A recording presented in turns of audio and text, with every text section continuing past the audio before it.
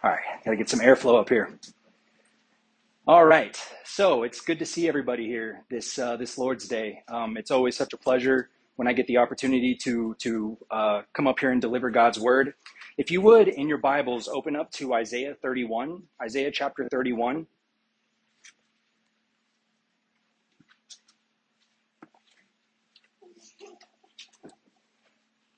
So last week in the message that I gave, we had talked about the book of Ruth, and I had said that this was going to be kind of a 2-week deal where last week's message and this week's message would go together, and that is the case. You might be asking how in the world I'm going to jump from Ruth to the middle of Isaiah.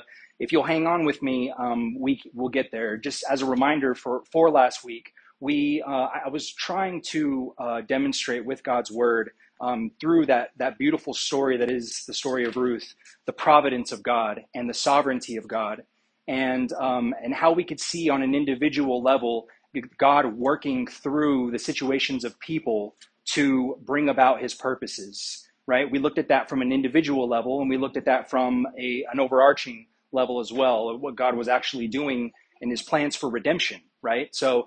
And that's where we kind of come into this story. But we are going to be looking at different characters. This is hundreds and hundreds and hundreds of years in the future, and we're going to be coming into the middle of Judah.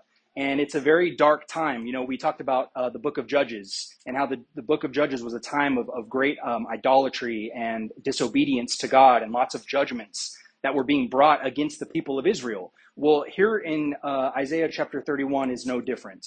So let's go ahead. I'm going to explain the context surrounding this verse, but I want to read it together first. So if you'll just follow along with me, this is Isaiah 31.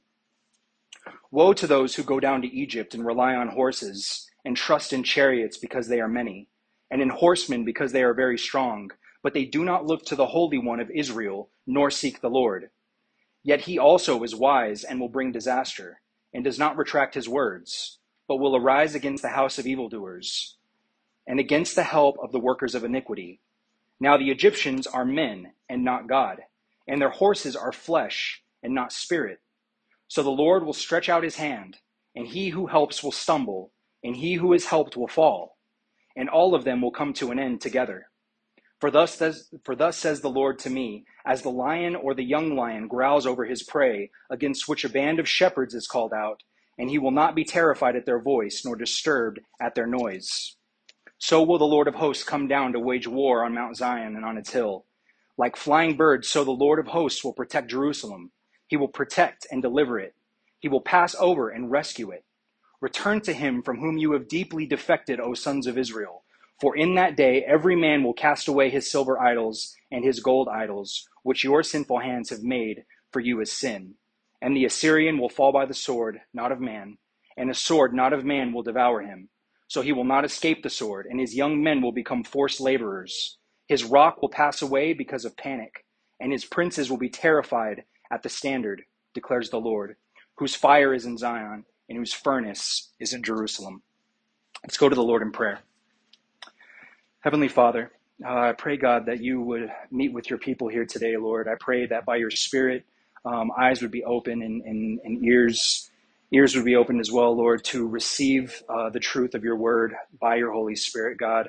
Have mercy on us, have grace, show us grace, move me out of the way, Lord, and let your word be proclaimed here in your house this day. We ask these things in Christ's name. Amen. Amen. So we snapshot here into God warning the Israelites, these people of Judah who are in Jerusalem, to not go to the Egyptians and rely on their horses or their chariots. Now, here in verse 1, it says, woe to those who go down to Egypt for help and rely on horses and trust in chariots because they are many, and in horsemen because they are very strong. Why is God, the first question that automatically comes to mind is, why is God warning these people? Why would God be warning these people to not go and seek help? Well, to understand what this text is saying, the context is vital. It's vital to understand what's going on here. So this is all being spoken to the king Hezekiah, and he has come from a line of kings that have done much evil in the sight of the Lord, apart from his dad. His dad was actually a righteous man. Now, I'm sorry, his father's father was a righteous man. The Assyrians were pressing on Jerusalem. They had invaded Judah and were making their way towards Jerusalem, and there was much panic. There was much panic going on in the city because they didn't feel like they were strong enough to defend themselves against the Assyrians that were coming on. Now, you might ask, well, why were the Assyrians coming after Judah? Why were they approaching Jerusalem? And the reason why is because, and we just kind of read it in the law about how God revisits the sins on the second, third, and fourth generation. That was actually happening here. You see, Hezekiah, his father was a man named Ahaz.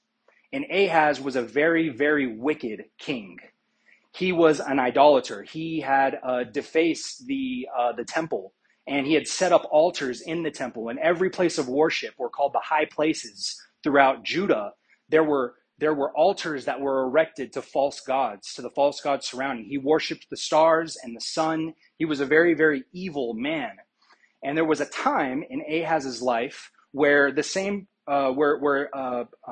Isaiah came up to him and told him, because war was being waged on him, and he said that God is going to demonstrate his protection and his love for Israel, for Judah.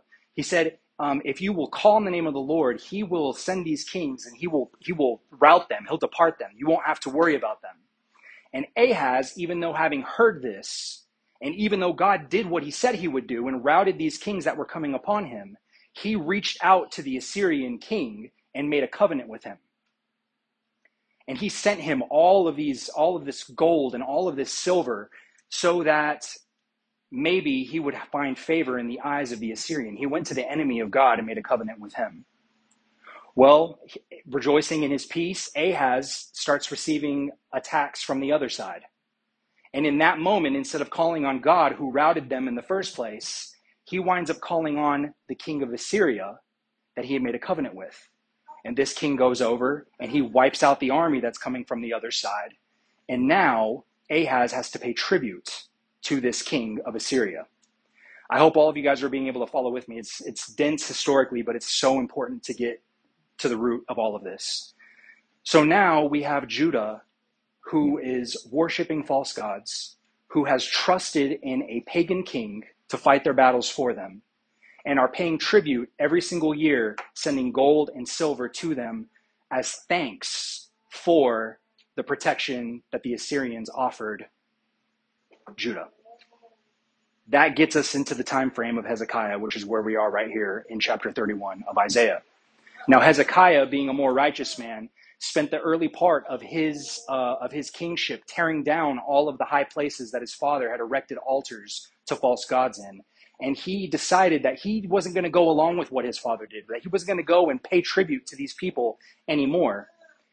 And the king of Assyria, whose name is Sennacherib, and we'll be hearing that voice, or we'll be hearing that name a lot as we go forward, he is now angry with Judah for refusing to pay tribute.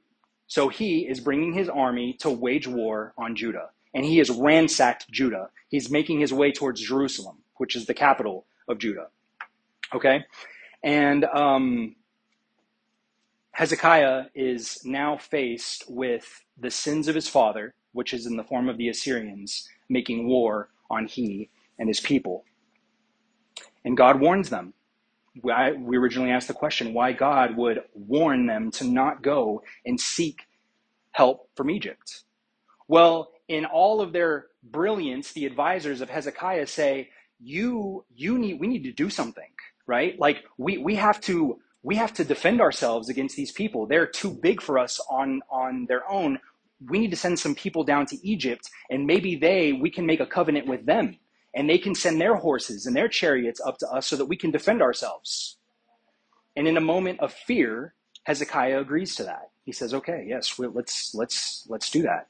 And that's where we begin right here. God says, woe to those who go down to Egypt for help and to rely on horses and trust in chariots because they are many, and in horsemen because they are very strong, but they do not look to the Holy One of Israel nor seek the Lord. Now, I want you guys to think about this. Think about what we see even in our own day.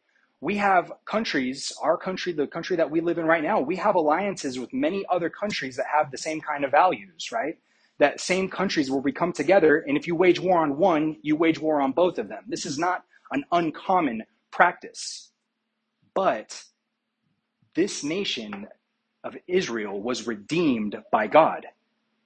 God had sworn to be the protector and the upholder of Israel. And here they are seeking an alliance. With who?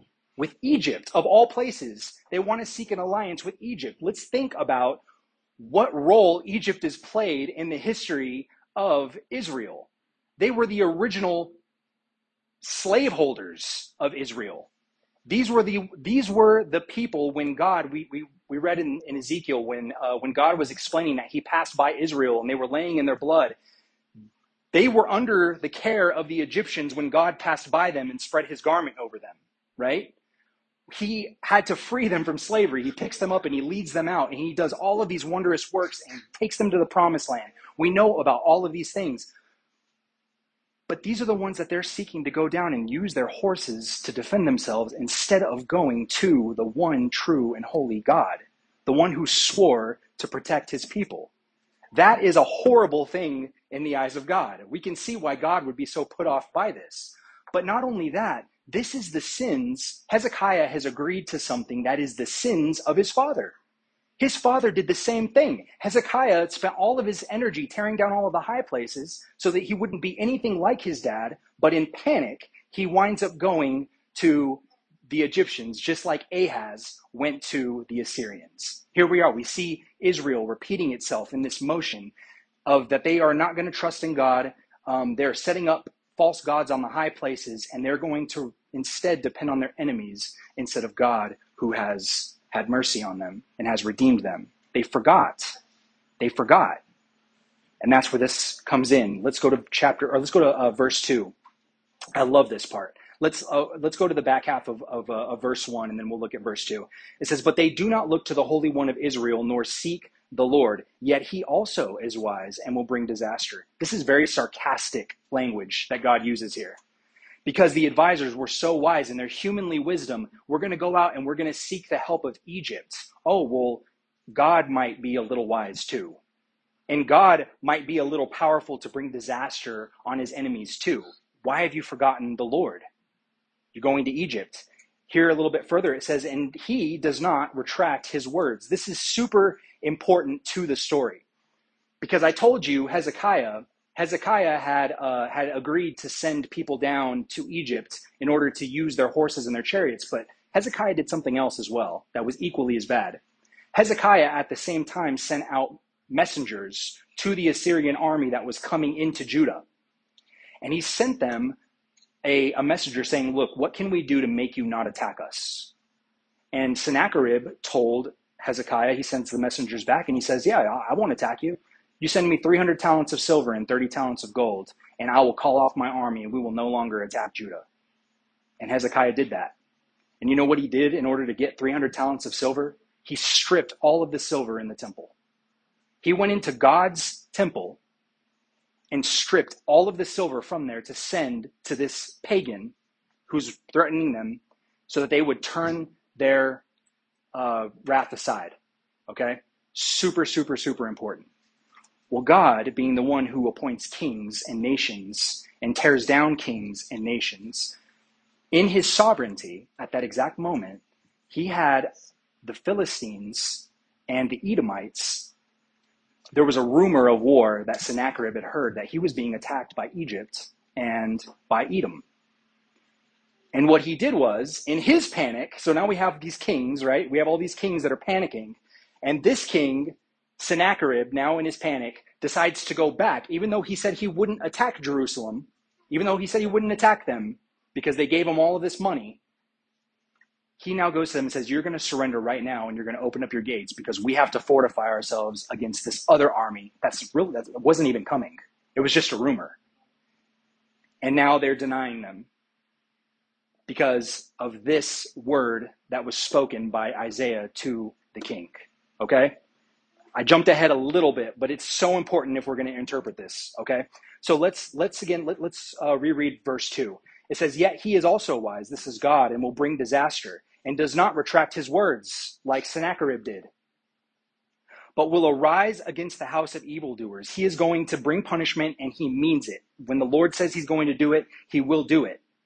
and against the help of the workers of iniquity. Now the Egyptians are men and not God, and their horses are flesh and not spirit. So the Lord will stretch out his hand, and he who helps will stumble, and he who is helped will fall, and all of them will come to an end together. God ramps up the warning.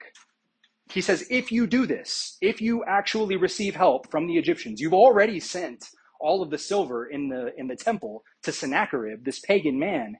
If you go down and you ask Egypt for help, I'm going to destroy both of you if you do this. The warning is very, very, very stern. But here is where our passage begins to take a shift, because God starts to proclaim some things about himself in the form of who he is, and he gives them a promise. And this is what Hezekiah heard from Isaiah that caused him to be bold and to actually stand up when Sennacherib came and started to threaten him, where he was able to stand strong. This is what God says of himself. Look here in verse 4. It says, "For thus says the Lord to me, as the lion or the young lion growls over his prey, against which a band of shepherds is called out, and he will not be terrified at their voice or disturbed at their noise. So will the Lord of hosts come to wage war on Mount Zion and on its hill." God, we were at Wheatfields this last week, and David had given a really good presentation to the people there about when God repeats himself, when God demonstrates, when he's speaking and he says, "I am a lion," or a young lion. He is making a statement that he is not just like, this is a lion with purpose. This is an ultra lion, right? Like young and hungry, and there is nothing that is going to keep him from his prey. That's what he says of the Assyrians that are waging war against Judah. If you trust in me, I am the protector of Israel. I am the ultimate lion that will tear his prey. Nothing's going to keep me from the villagers can come out and start screaming. What lion pays attention to villagers, by the way? This is what God is trying to communicate. And he says something a lot like it in verse 5. He says, "Like flying birds, so the Lord of hosts will protect Jerusalem. He will protect and deliver it, and he will pass over and rescue it." Now, I don't know if you guys have ever done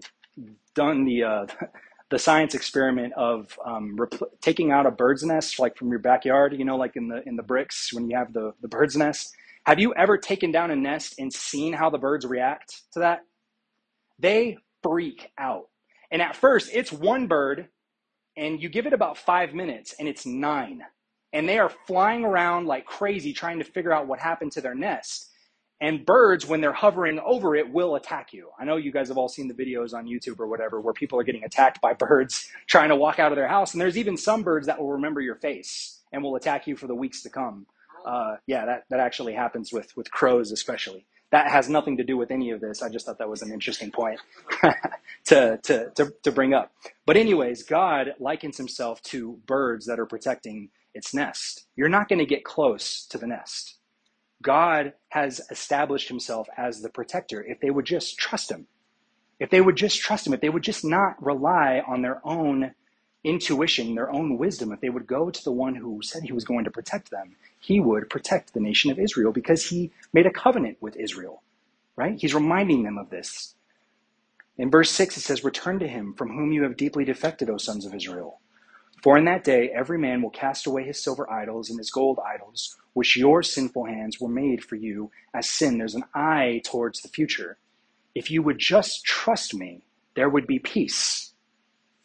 Hasn't he always promised? Didn't he always promise that to them? That this would be the place that he would free them from their enemies? That they would no longer have to worry about the threats of war? They were a small people. They were not the mightiest people or the smartest people or the strongest people. God promised them peace if they would just trust him. And they won't do it. They will not do it. And he's telling them this again. That's what verse 6 is saying.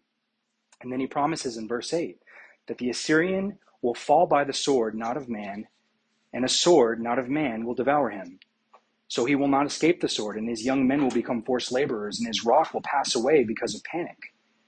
And his princes will be terrified at the standard, declares the Lord, whose fire is in Zion, and whose furnace is in Jerusalem. Well, it's a good thing that we have the rest of the story. And it's, a lot of this is covered in the book of 2 Kings. Let's take a quick recap. So now we have Sennacherib who's in his panic. and he comes up to Judah. He's come up to Jerusalem, and he says, you're going to surrender, and you're going to surrender to me now. But Hezekiah has heard this very message right here from the Lord through the prophet Isaiah. And Hezekiah says, I'm not surrendering anything to you. I'm not surrendering anything to you. So Sennacherib goes away back to his army. And his idea is tonight, throughout the night, I'm going to take this army and we're going to wage war on Jerusalem. And we're going to utterly destroy it because we need to protect ourselves. We need to get our situation right so that whenever this other army that's rumored to be coming, we can defend ourselves against. And you know what happens in that story? This is what happens in that story after Hezekiah declares that he is not going to surrender anything to Sennacherib. The angel of the Lord comes while this army is moving in on Jerusalem, and the angel of the Lord in one night slays 185,000 Assyrians that are coming up to him, and they flee. They completely flee. There was no army. There was no gird up your loins, Hezekiah. Tell your men to be strong and to muster up their strength or whatever, and to bring them out and go to war. There was none of that. God literally fought the battle for them 100%, and not one single man of Judah was slain by an Assyrian man that night. God completely wiped out the entire army. And as the story goes, Sennacherib winds up fleeing back to his homeland because now half of his army is obliterated, and he also has this army that's not coming, that he thinks is coming from the Edomites and the Philistines, the Egyptians and the king of Cush. And he goes back and he's slayed by his two sons. He comes back and they're like, what have you done? And they kill Sennacherib upon his returning back to Assyria. And the battle's been won. The battle's been won by God. They trusted in God and they believed in him. And he fought the battle for them, and they ushered in 15 years of peace. Hezekiah starts receiving all of these goods from all the kings that Assyria was oppressing. They start paying tribute to Hezekiah, and he refills the treasury in Israel. And he takes all of the Israel that he had stripped from the temple, and he puts it back into the temple, and everything goes great, and he gets super sick. The Lord has mercy on him, and there's 15 years of complete and utter peace in Israel. Complete and utter peace. No threats of war, no threats of anything, until Hezekiah dies. And he has a son named Manasseh, who was he's on the Mount Rushmore of the worst kings in Judah's history, whereby the exile comes and all of the Israelites are led into Babylon. You see, we get this history with Israel, don't we?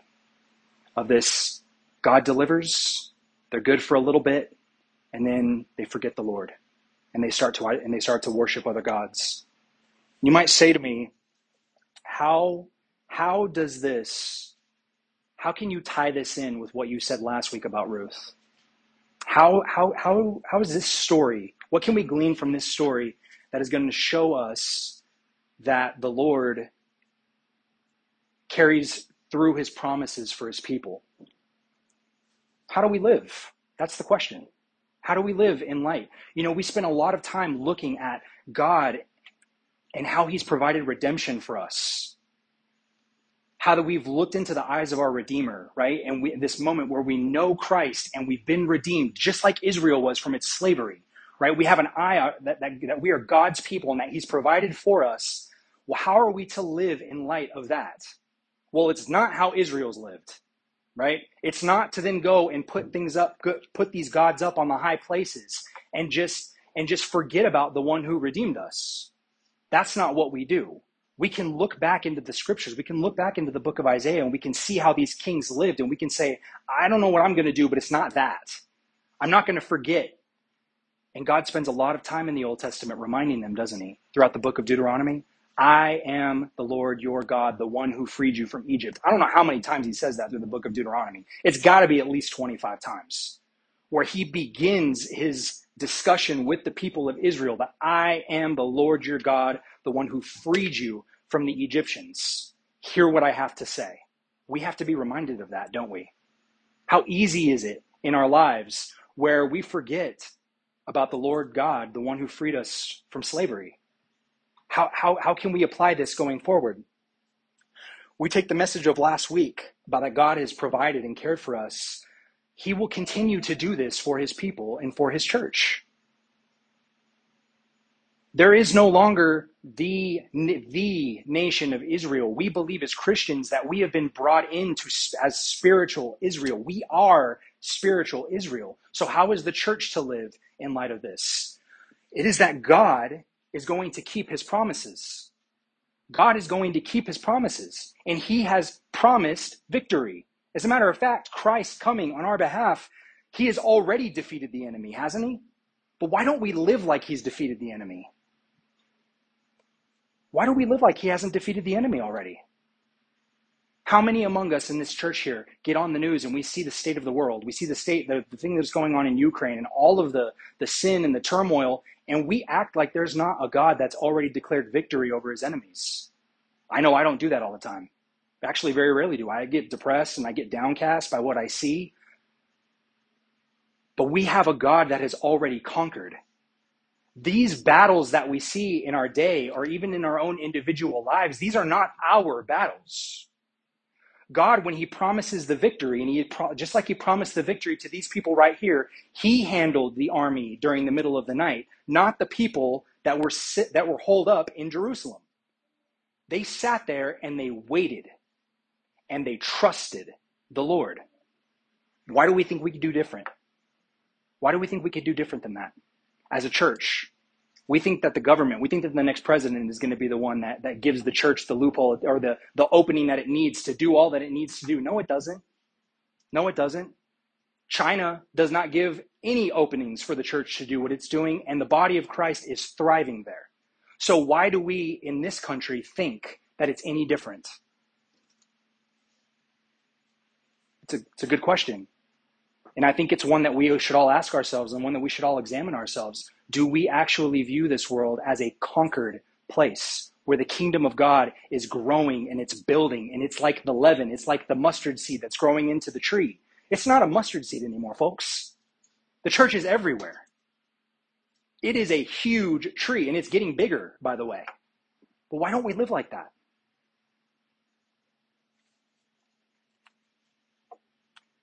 One of the greatest sins of Israel, and it amounts to idolatry. It does. It amounts to idolatry. But one of the greatest sins of Israel was independence. Throughout their entire history, it was a constant state of this independence from God. I'm going to do my own thing. I don't want the word of the Lord. They used to kill the people that brought on the word of the Lord, like the prophet that we're talking about right now. The prophet Isaiah was killed by Manasseh. Why? Because he brought the word of the Lord. They don't want to hear that. They don't want to hear that. They don't want to hear what God's will was for them. But Hezekiah, when he was reminded of the Lord's protection over Israel, he trusted God. This was a whole entire situation that he couldn't control. He put his trust in God. God fought the battle, and Israel was at peace. We need to understand this as God's church. We can learn from this, can't we? Well, how can we look at the church in light of that? This is the church of Jesus Christ. This isn't just, we're not simply, and I'm not lessening the relationship that Israel had with God. But where we are today, we are the church of Jesus Christ. We are people that were bought with his blood. We are people that he made new. He refreshed our hearts. We shouldn't be going back to the idols and other nations for our safety. We are spiritual Israel, and Christ has conquered his enemies. We need to live in light of that. And we have no need for Egypt or their horses. We have no need for Donald Trump. We have no need for Joe Biden. We have no need for them. They are not where our victory is. Our victory is with Christ. And he will see it through to the very end. There's a passage I want us to look at. Flip in your Bibles. Let's go to Matthew chapter 16. Matthew chapter 16. And this is going to be a passage that I know that a lot of you are going to be familiar with. We're going to be looking at verses 15 through 19. Matthew chapter 16.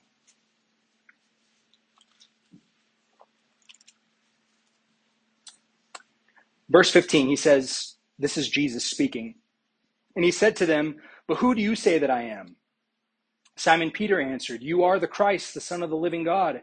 And Jesus said to him, "Blessed are you, Simon Bar-Jonah, because flesh and blood did not reveal this to you, but my Father who is in heaven." Verse 18, "I also say to you that you are Peter, and upon this rock," not Peter, the statement Peter gave, "I will build my church, and the gates of hell will not overpower it."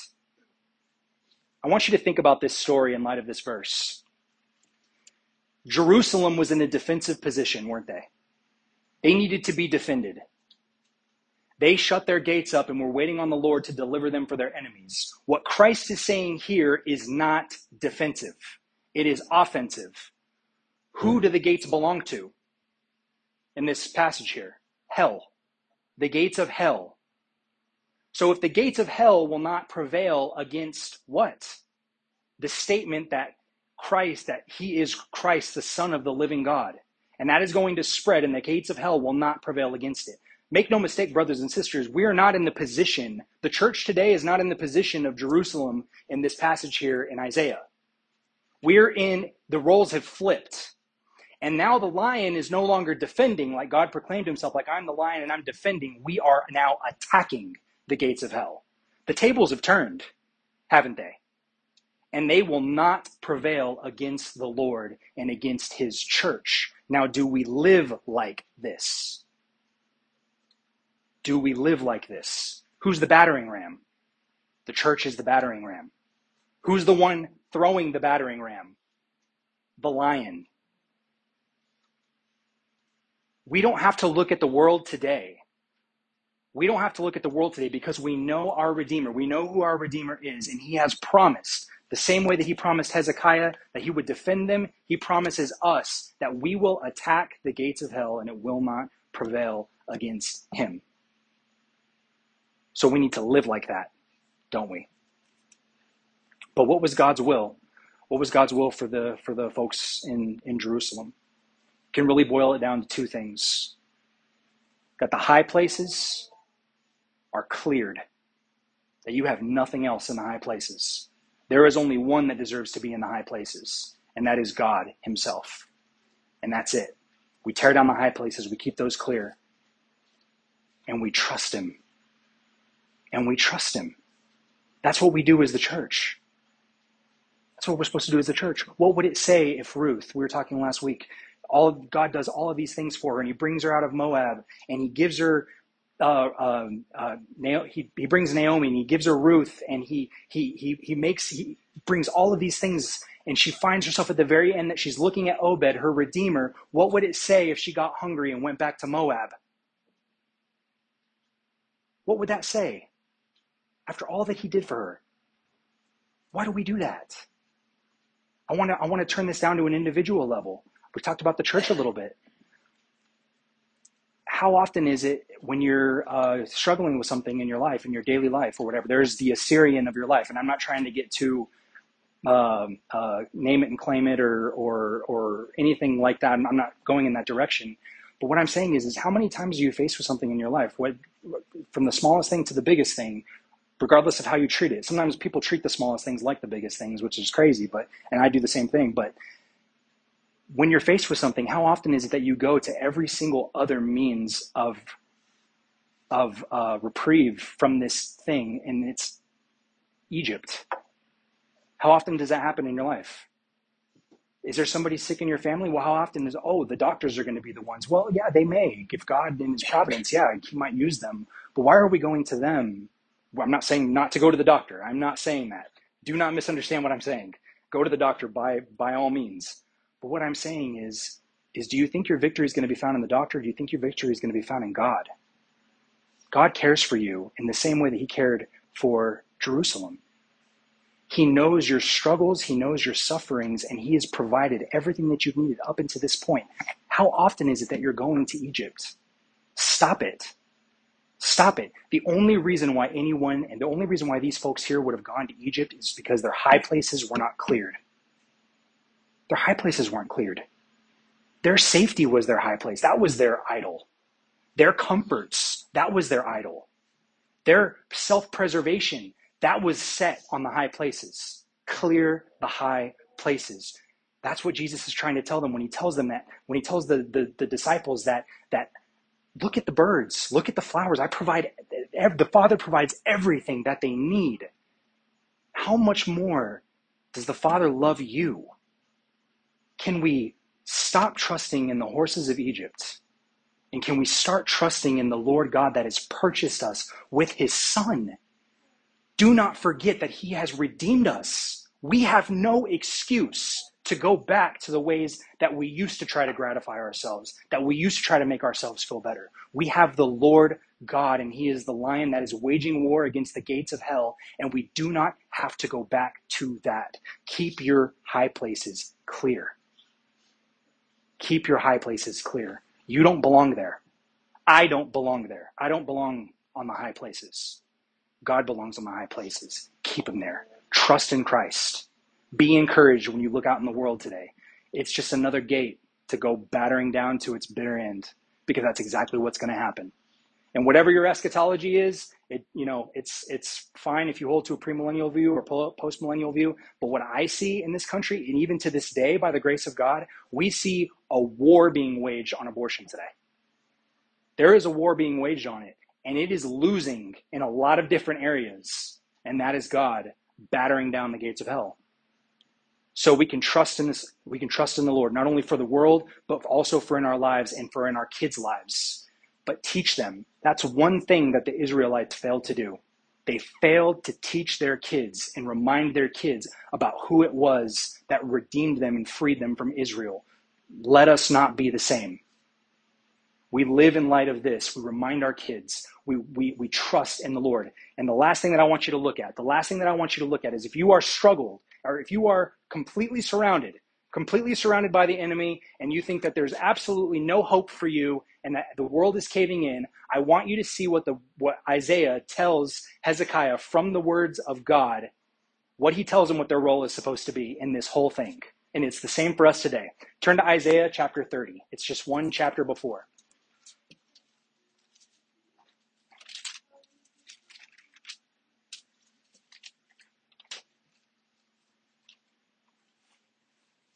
Let's look at verse 15. Isaiah 30:15. For thus says the Lord God, the Holy One of Israel. For thus the Lord God, the Holy One of Israel, has said, in repentance and rest you will be saved. In quietness and trust is your strength. But you, Israelites, these people of Judah, you were not willing. If we repent from what we've put on our high places and we rest in the Lord, in quietness and trust is going to be our strength. That's going to be your strength.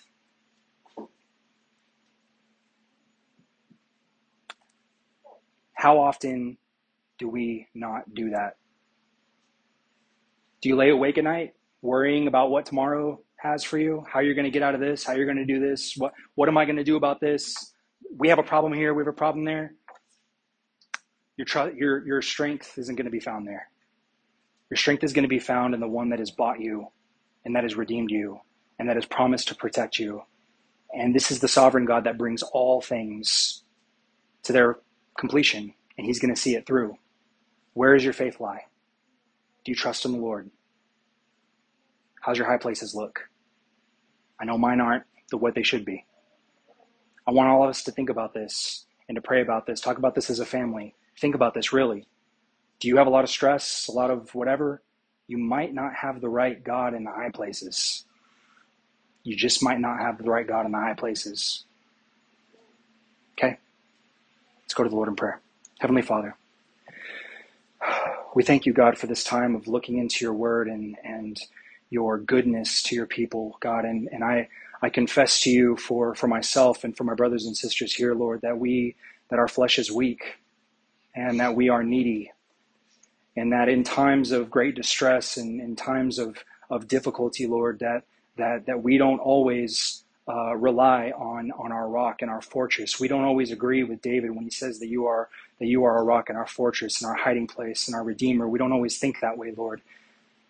I pray, God, that you would have grace, that you would show us grace, that you would show us mercy for this. That instead, Lord, of your people running to others that can't protect, that can't defend from these onslaughts that we get, Lord, that we would discard them and that we would only seek you. And furthermore, Lord, I pray as your people that we would live in light of this, that we would keep this in our hearts and that we would preach this to ourselves every day, Lord, and that we would face the trials of today and of tomorrow and of our time in this world, and we would face it with the attitude, God, that you have conquered all things through Christ, by whom that you've bought us with. We thank you, Lord, on this Lord's Day, and we praise you for your Son, and we praise you for your Holy Spirit, God, that you sanctified us by. We love you and we need you and we thank you, God. Let us never be independent of you. We ask this in Christ's name. Amen. Amen. If everybody will please stand, we will sing the doxology.